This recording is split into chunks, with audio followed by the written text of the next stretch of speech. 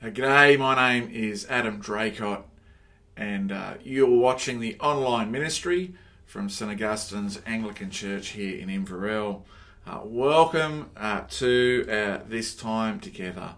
This has been prepared for the 5th of June, which happens to be Pentecost Sunday, and our sentence of Scripture comes from Romans chapter 5, verse 5. God's love has been poured into our hearts through the Holy Spirit who has been given to us. What an amazing promise that is. Let's spend some time in praise in response to this marvellous truth.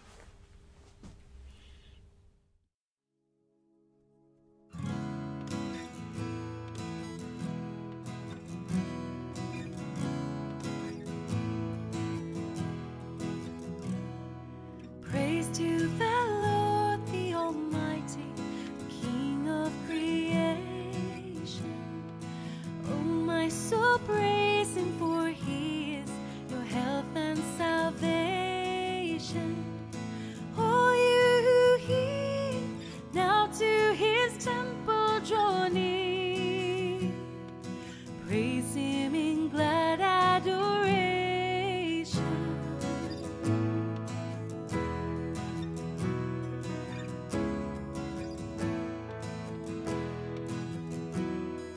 Praise to the Lord who so fearfully, wondrously made us, shelters us under His wings and so gently sustains us.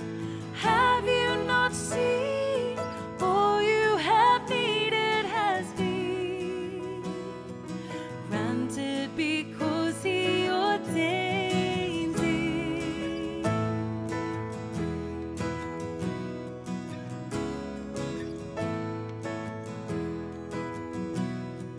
Praise to the Lord who does prosper your work and defend you. Surely His goodness and mercy will daily attend you. Ponder anew what the Almighty can do, if with His love He befriends you.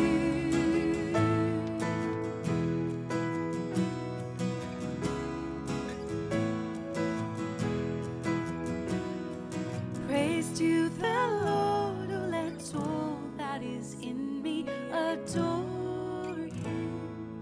All that has life and breath, come now with praises before Him. Praise to the Lord, oh let all that is in me adore Him. All that has life and breath, come now with praises before Him. Let the Amen sound from His people again, gladly because we adore Him.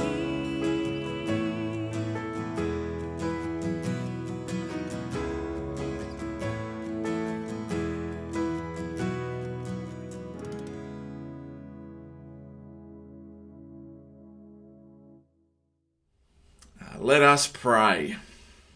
God our Father, let the Spirit you sent on your church to begin the teaching of the gospel continue to work in the world through the hearts of all who believe.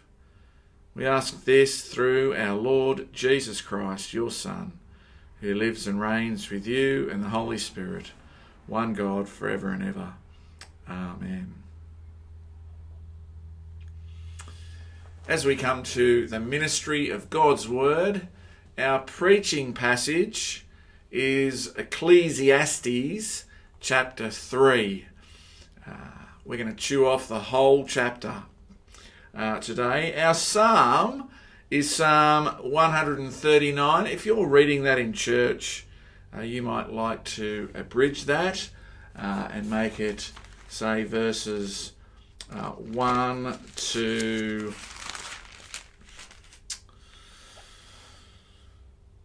1 to 12 or 1 to 18 would work as well. And our gospel reading comes from John chapter 14, verses 1 to 6. Let me pray.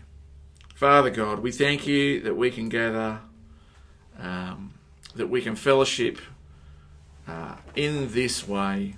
We thank you that you speak to us through your word, and we ask that your Spirit would be at work, showing us the glory and wonder that is your Son Jesus. Grow in us a deeper faith in your promises and a deeper trust in the life and work and resurrection of your Son Jesus. And we ask this to your glory and praise, we ask in Jesus' name. Amen. What comes next? We live, we die, then what? What follows? Anthony Albanese had just become Prime Minister. He's on Channel 9 and he's reminding us again that he's a child of a single mother and that he grew up in public housing, and now he's got a new title. And Karl Stefanovic says, I just can't imagine the emotions there. And then he says, also, your mum, looking down. I would imagine that would have been something you thought of as well. Now there's a leading question. The PM immediately responds, absolutely. When I touched down from Tokyo, it was the 20th anniversary of my mum's death. I travelled out to the cemetery to see her and to have a chat. Now, I want to say there's nothing particularly surprising or extraordinary about that little interchange. It's almost assumed these days that loved ones who have passed are looking down somehow from above and even communicate through impulses and impressions, and they're looking down. And as I heard Karl make that observation, which he's done many times before, I've heard him do it, every time I just want to say to Karl, but how do you know? How do you know? I've also been told those past are able to make it rain. Maybe you've heard that after a funeral. I certainly have. They made it rain because they knew we needed it. Or the sunset that appeared the night before. And so those who have passed are now able to control the weather. And so it seems it's their job to keep watching us and to keep looking after us. And then I want to say, well, if we think about this, are we really to believe that the dead are preoccupied with our life under the sun? Because if that is true, that doesn't sound like heaven to me. Grief is complex. And I don't want to sound insensitive or uncaring. Death is brutal. But honestly, I want to ask again, how on earth would Karl know? How would anybody know? We live, we die, what follows? Ask Karl. Or we could turn in our Bibles. Ecclesiastes chapter 3 is the passage. It starts with a poem. Maybe you recognise it from the song Turn, Turn, Turn by the Byrds, made famous in the 60s. If you're old enough to remember, of course I'm not, notice it's all about time. It's about the seasons, beginnings and ends. And the refreshing thing here is that the Bible is very honest about life and its cycles and its seasons, its ebbs, its flows, the good and the bad. And life is like this, we wake up, we eat brekkie, we go to work, and then we work and work and work, and we come home, and maybe we've got to run the kids off to music or sport. We eat dinner, we go to bed, we wake up, and the merry-go-round of life spins and spins and spins, and it can have you feeling like it's Groundhog Day if you've seen the movie. And you wonder, where is this all heading? What's all this for? In fact, that's verse 9, isn't it? What's it all for? What's to be gained from all of this work? Verse 10, I've seen the burden God has laid on the human race. And so this is life outside of the garden, under the curse. And the teacher is saying it's bewildering. He's been saying it all along. Doesn't make sense to me. Verse 11, He's made everything beautiful in its time. So there is still beauty to behold. Birth, harvest, laughter, dancing. But it's beauty in its time. And so it has parameters, this beauty. You know, what happens with beauty in time? Does time leave beauty behind? Yes, it does. On my wedding day, the minister said, good news, Adam and Tanya. You both look incredible. You both look fantastic. Spectacular. Bad news. You'll never ever again look as good as you do today. Truth. It's the tyranny of time. We are bound by its demands and its limits. Ask any farmer, they'll tell you, or any father for that matter. Happens before church. We open the door to see who's coming up the path. It's time to ring the bell. What time is it? Yeah, we better ring the bell.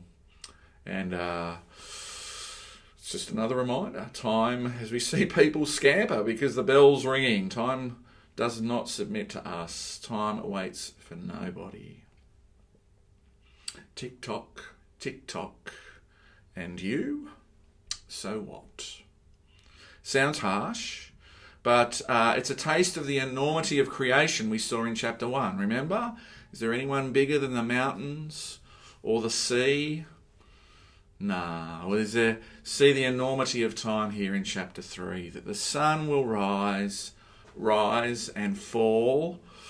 But we're reminded we're small in the scheme of things. We've got no say, no power, no influence, no control over any of that. It's all beyond us. None of us transcends time. None of us transcends creation. And every day is another day nearer to whatever is next. And that's the burden of what's being asked here. So what is next? What follows? Well, second part of verse 11b, he has also set eternity in the human heart. God has put eternity in the human heart. God says there is more. You know there is more. How do you know there is more? Because God put that there. God put it there. Eternity. And then can you fathom it? No one can fathom what God has done from beginning to end. Answer, no. No, you can't. Not really. See, how can the mortal comprehend that which is eternal? And so his comment there makes perfect sense. Humans try to fathom it, don't they? Maybe that's why there's so many religions. Lots of afterlife ideas about what follows, what's next, especially in the context here. Imagine all the Egyptian worldview that they would have known about back in the day. And it's true, we have our own share as well. Lots of ideas, trying to figure out what follows, what's next. And so we just make it up, I reckon. But can the teacher? Well, he says, well, you know, what does he do? When life is bewildering, what does he do? He just reverts to the familiar, the immediate and the simple. He can't fathom it. And so verse 12, I know there's nothing better for people to be happy and to do good.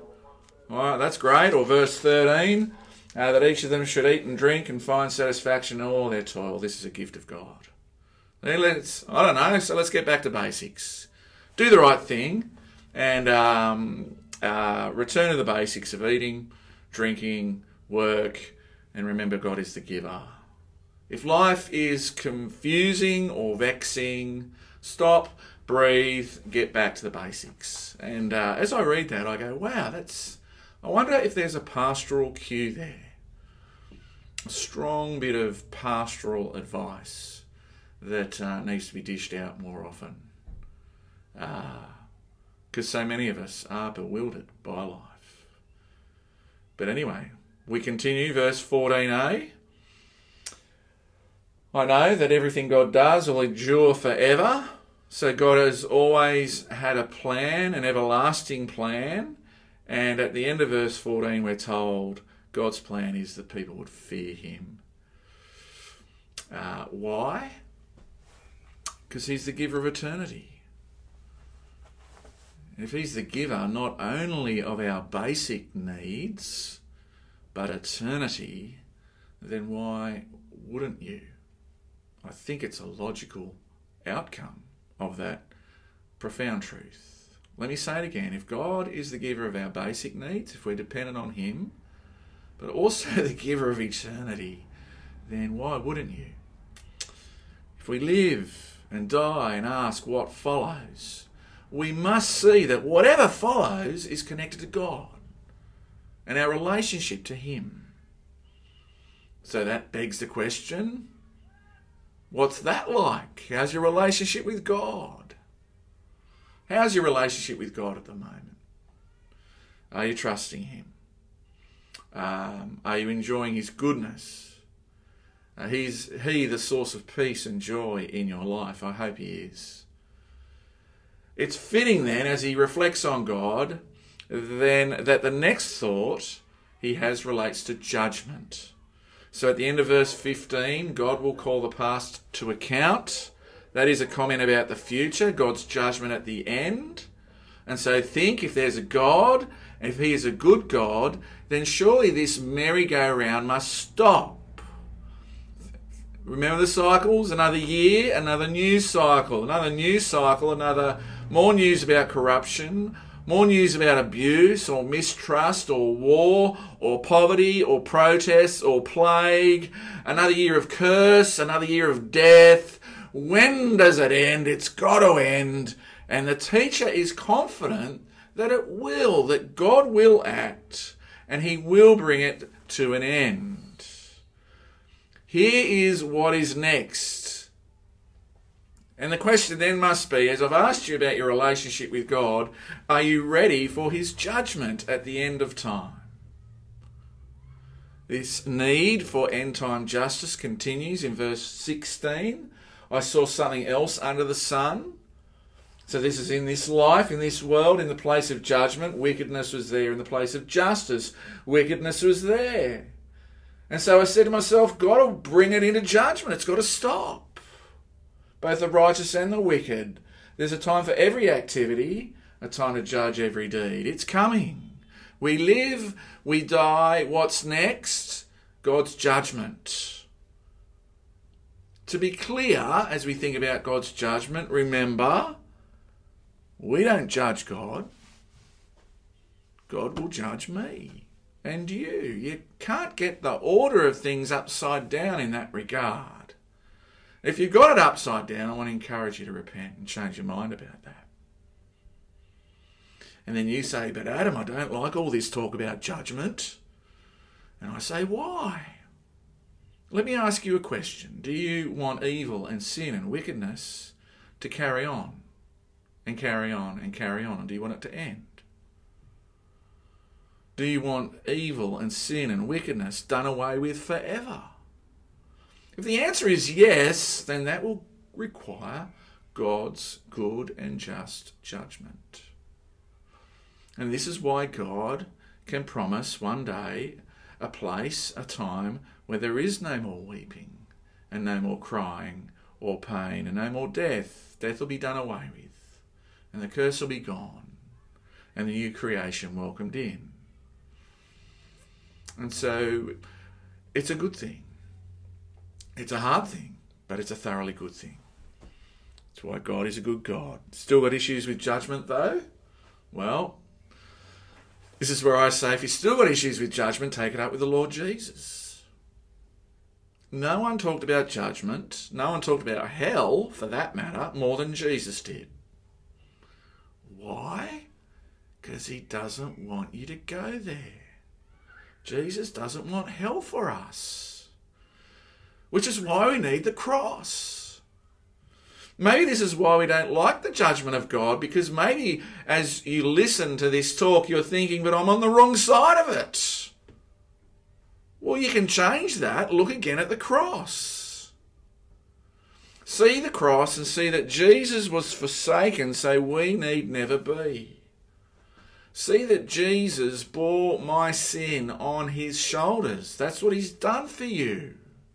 His blood has washed away our guilt and shame and disgrace. It is gone. And so now I belong to Christ. Now I live in Christ. And when I die, I'll die in Christ. And what is next? Well, whatever is next, I can know confidently that I'm tethered to Jesus Christ. That I belong to him. And because that is true, I will have peace with God. I'll stand in his grace. We can be welcomed into this brilliant future of whatever is next. This eternity. This yearning for more that we have, even now, that unsettles us. Well, maybe it's God's deliberate ploy to nudge us towards Jesus. To nudge us towards Jesus. Now, death still nags the teacher. You can see that in verse 18. I also said to myself, as for humans, God tests them so that they may see that they are like the animals. Come on. How does he think we are like the animals? He doesn't say we are animals, all right? Important difference. But how does he think we are like the animals? Well, verse 19. Surely the fate of human beings is like that of the animals. The same fate awaits them both. What's that? Well, one dies, so the other dies. All of the same breath. Humans have no advantage over animals. Everything is but a breath. Meaningless. Bewildering. Vapour. Hard to grasp. All go to the same place. All come from dust, and to dust all return. That's Genesis 3. You know, I read Ecclesiastes, and sometimes I think Genesis 1, 2 and 3 is open as he's writing this out, or speaking it out. But anyway, who knows if the human spirit rises up, and if the spirit of the animal goes down to the earth. So he doesn't know, so what does he do? He goes back to the temporal. So I saw that there is nothing better for a person than to enjoy their work, because that is their lot. For who can bring them to see what will happen after them? I read these words. Remember, we're not animals. As humans, we are God's image bearers. Hold on to that truth. So what is the difference? Well, so far we've seen it is eternity. Animals, do they know about eternity? No, but we do. What about a relationship with God? Or what about judgment? He's drawn those things out for us, but is there more? He asks, because like the animals, we breathe and then we die. It's not like verse 22 that we can get someone to see what will happen after them, after they're gone. Need him to live, die, and then come back to give us the answer and tell us what is next. What is next? So who can? So who's to know what follows? Let me ask you again, who can bring them to see what will happen after them? Who's ever done that? Is it like anyone's ever come back from the dead to tell us? Is it? And you know the answer. You know the answer. You see that door? It's a great prop right now. That door, I want you to imagine that through that door, that is the doorway to death. And it grieves us because we live to see too many of our loved ones, time after time, they pass through the doorway of death and they're not coming back through. They go through the door never to return. And it grieves us. It's the point of great sadness. And time passes and more people go through it, never to return. And it's so final. It is so final, and one day it might be my turn. It will be my turn unless the Lord comes back. But of course, we know there is someone in history who's done it. We know that there is someone in history that's gone through the door and he's come back. And as he comes back, he tells us what is next. And he tells us that death is a problem, but he's got it sorted. And he says, if you want to deal with the problem of death and all the rest of it, you got to come through the door with me, Jesus says. You got to let me do the work. You got to let me deliver you and carry you. You won't taste death whilst I've got you. That even though you die, yet will you live. But you've got to trust me. See, Jesus, the cycle of life spins, and Jesus comes along as the wheel is spinning, and he puts a stake through it. He puts a post through it, and it stops. The cycle stops, and the curse unravels because death's power is done that third day. I mean, I feel like I'm in Easter Sunday right now. Do you see the glory of the resurrection here? That the merry-go-round of life is on notice, and that it will end, and that sin really will be no more. Evil will be gone, death will be banished, and all of this speaks to the glory and wonder that is our Lord Jesus Christ in his resurrection as death is destroyed. It all speaks to the goodness of God, and it all speaks to the love of God, that he loves us and knows our need and seeks to meet it through his Son. It means for us that as a Christian, the good news is that this life under the sun that is bewildering, right? Well, the good news is this is as bad as it gets. There's more to come. But the flip side is that without Christ, this life under the sun, I'm sorry, but this is as good as it gets for you. This is all there is for you without Christ. Without Christ, this life under the sun, this is all there is. It's as good as it gets. And maybe this is why God has put eternity into each of our hearts, so that we'll look back to the Son and find in him the answer and the hope that we are looking for. We live, we die. What follows? Eternity does, we've been told. God is what follows, we've been told. That we will all need to appear before him. And Jesus says, let me come with you as I die for you. Let me carry you. As you appear before God, let me vouch for you. And so we must see, as we read Ecclesiastes 3, it is a massive mistake not to trust Jesus. If you are not trusting Jesus, you are making a big mistake. All these questions the teacher has, even at the end, do we see that Jesus holds the answers, that he is the way, and that he is the truth, and that he is the life? That no one comes before the Father except by him. Jesus says, don't let your hearts be troubled. You believe in God, believe also in me. My Father's house is great. It's got lots of space, plenty of rooms. And, if that wasn't so, would I have told you that I'm going there to prepare a place for you? And if I go and prepare a place for you, Jesus says, well, yeah, I'm going to come back and I will take you to be with me, that you also may be where I am. Let me say it again. It is a big mistake not to trust Jesus. Ecclesiastes chapter 3 invites us to trust the sin-smashing destroyer of death. His name is Jesus, and he's thoroughly good. So entrust yourself to him.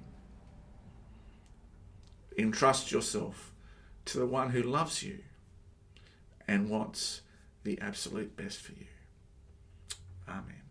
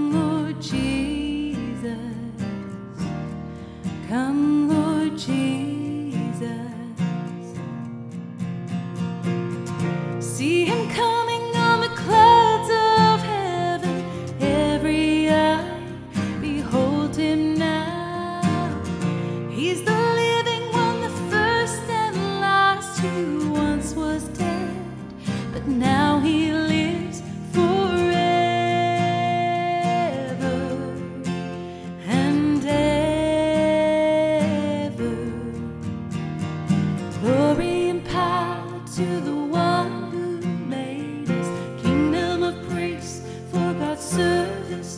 Come, Lord Jesus. Come, Lord Jesus. See him coming on the clouds of heaven. Every eye beholds him now.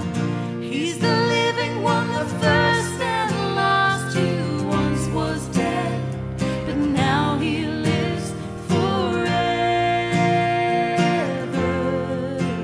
and ever. Jesus is the living one who died and came alive. Jesus is Almighty Lord, who was and is to come. Jesus is the living one who died and came alive. Jesus is Almighty Lord, who was and is to come. See him coming on the clouds of heaven. Every eye beholds him now. He's the living one, the first and last, who once was dead, but now he lives. See him coming on the clouds of heaven. Every eye beholds him now. He's the living one, the first and last, who once was dead, but now he lives forever and ever. Forever and ever.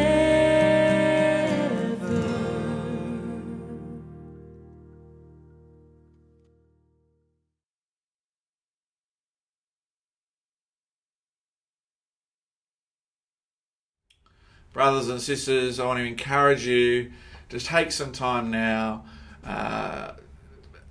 coming to God in prayer. Spend time thanking him. Make a list of things. Spend some time asking him, petitioning, knocking on his door. Cry out to him. Whatever it takes. We can rejoice in Ecclesiastes 3 that even though we live life under the sun is like this, that we know that there is more, and that more comes through Jesus. And so we can ask God. We can thank him for his promises. We can thank him that he's dealt with our great need. But we're going to ask God to help us to be spiritually resilient, to hold firm to his promises, and to keep looking to Jesus for the hope of what is next. And it's in Jesus that we can hope for more, and it's in Jesus. He's preparing a place for us. It's the Father's house, and so we just ask God to grow our trust in him as he in his generosity provides that for us, such as his love. Good things to be praying. I commend it to you. It's June. Our focus this month is on the work of CMS. Please be praying for that organisation as they train and equip and send missionaries the world over proclaiming the good news of the gospel. So we commend the work of CMS to you. Also pray for our church family here at St Augustine's. We have got an AGM coming up, a parish council meeting on Monday night. Pray for us as we manage our budget. It has been a challenge, and the next year is looking quite challenging. So we will be grateful for your prayers. Pray for leaders, godly, capable, gifted people to serve on parish council. That'd be terrific if you pray that for us. I'd be very grateful.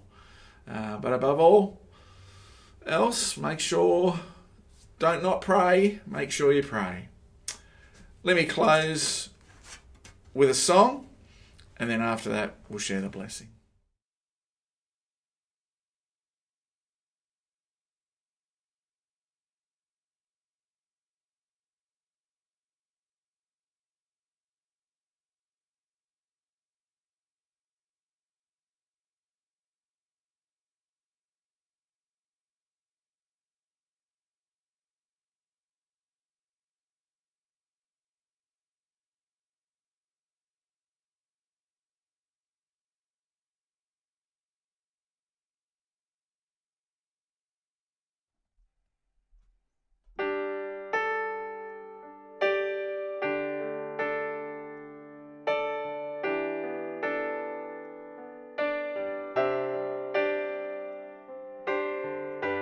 Who is worthy of all honor, praise and splendor? Only Jesus. Who is holy, robed in glory, enthroned forever? Only Jesus.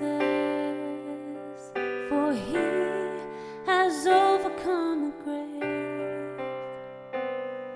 With heaven we lift our voice to praise. We behold the Lamb of God who takes away the sin of the world, and we see him seated on the throne. By his blood we've been redeemed. We once were dead, but now we're free, and we praise the King above all kings. Who is worthy of our reverence, of our worship? Only Jesus. Who is mighty, Judah's Lion, King forever? Only Jesus. For he is coming back again, and then forever we will sing. We behold the Lamb of God who takes away the sin of the world, and we see him seated on the throne. By his blood we've been redeemed. We once were dead, but now we're free, and we praise the King above all kings. For he has overcome the grave. With heaven we lift our voice to praise. For he is coming back again, and then forever we will sing. We behold the Lamb of God who takes away the sin of the world, and we see him seated on the throne. By his blood we've been redeemed. We once were dead, but now we're free, and we praise the King above all kings. So we praise the King above all kings.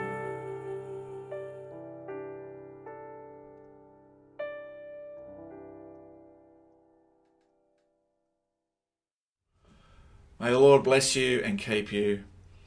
May the Lord make his face to shine upon you and be gracious to you. May the Lord turn his face towards you, and most of all, may the Lord grant you his peace. Amen.